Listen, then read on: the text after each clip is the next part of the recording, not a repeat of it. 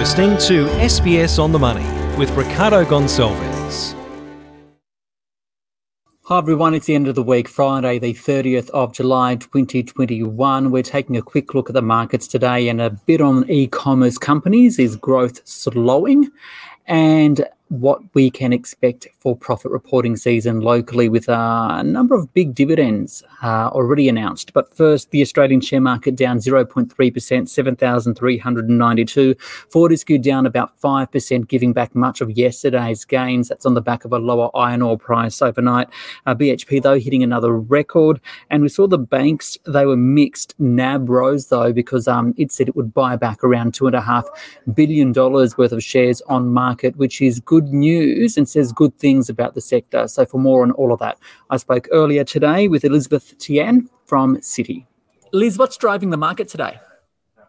Our market's very flat at the moment, Ricardo. That's really been held back by offshore. Two things happening. We're seeing a sell-off in Asian markets. It's been very volatile week. China really clamping down with regulation. So big sell-off in Asia throughout the week and again today. That's holding our market back. And the other thing is US futures. All three of the major indices are in the red, and that's putting a cap. We're not seeing any gains today, despite, some fairly good news around. Can we focus a bit on technology and the e-commerce space? So overnight we heard from Amazon in the US, good numbers, but missed expectations. PayPal has flagged slower US growth rates. So as a result, we're seeing technology and e-commerce stocks in Australia down. With global economies reopening, are consumers starting to return to some of their old habits? And what kind of a role do you think e-commerce companies will now have in the future? It was very interesting, the Amazon result that came out. We actually saw Amazon share price down 7% thereabouts in aftermarket trade. And that's part of the reason why US futures are down, NASDAQ futures especially down over 1%.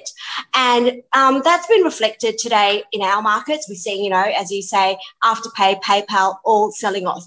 Now, a lot of these tech shares have been priced to perfection almost. We've seen very strong gains, especially, the US tech stocks in the last 12 months since the pandemic. They've done very well out of COVID. It was quite interesting. We had, we did a bit of a big deep dive into technology, into the big top 100 companies globally on what they were doing. And the two biggest spends in technology will be, number one, IT security, and number two, digitization. And we're seeing that across the board, in Australia, companies really trying to digitize.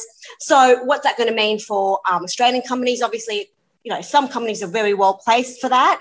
And going forward, though, some of the buy now, pay later today obviously been sold off. But, in that retail sector like Amazon and PayPal, et cetera, we really think that we still like retail. We think they're really set going forward, to make use of this technology. And we see, it's one of the sectors we actually like going into this reporting season. Speaking of reporting season, shareholders, are they in line for really big bumper dividends and returns? Because we saw Rio Tinto earlier this week, $9 billion returned to shareholders with dividends. NAB today is saying it's going to buy back on market around $2.5 billion worth of shares. Yes, going into this reporting season, we actually think a lot of the earnings, around, half the earnings from our market's going to come from miners, and that's huge. Obviously, with the Rio dividend and, Fortescue paying out huge dividends, it's actually very interesting. If you go back, more than a decade, miners weren't big payers of dividends. But now they're sitting, some of the big miners are sitting on double-digit yield. And in this world where it's very hard to find yield, that's going to continue to underpin the performance of some of the miners. NAB obviously announced its buyback. Now, that came on the back of the ANZ buyback, and we think that Commonwealth Bank will also announce one within, about a $5 billion buyback, and Westpac. And what that's really showing is it's showing that despite this second lockdown in Sydney, we had it in Melbourne, etc., the banks are very well placed to return capital back to their shareholders. And that's very different from, 12, 15 months ago, where there was a lot of worries about banks, the capital position. It's very different this time around. It shows that the banks and APRA don't think this is going to be a credit event, this, very extended lockdown down in New South Wales. And, we're likely to see banks continue to pay dividends and these capital returns. Elizabeth Tien there from Citi. Don't forget, you can listen to this as a podcast on Apple Podcasts, Spotify, and on the SBS Radio app. This SBS On The Money podcast is provided for informational purposes only. The content on this podcast should not be understood as constituting advice or a recommendation.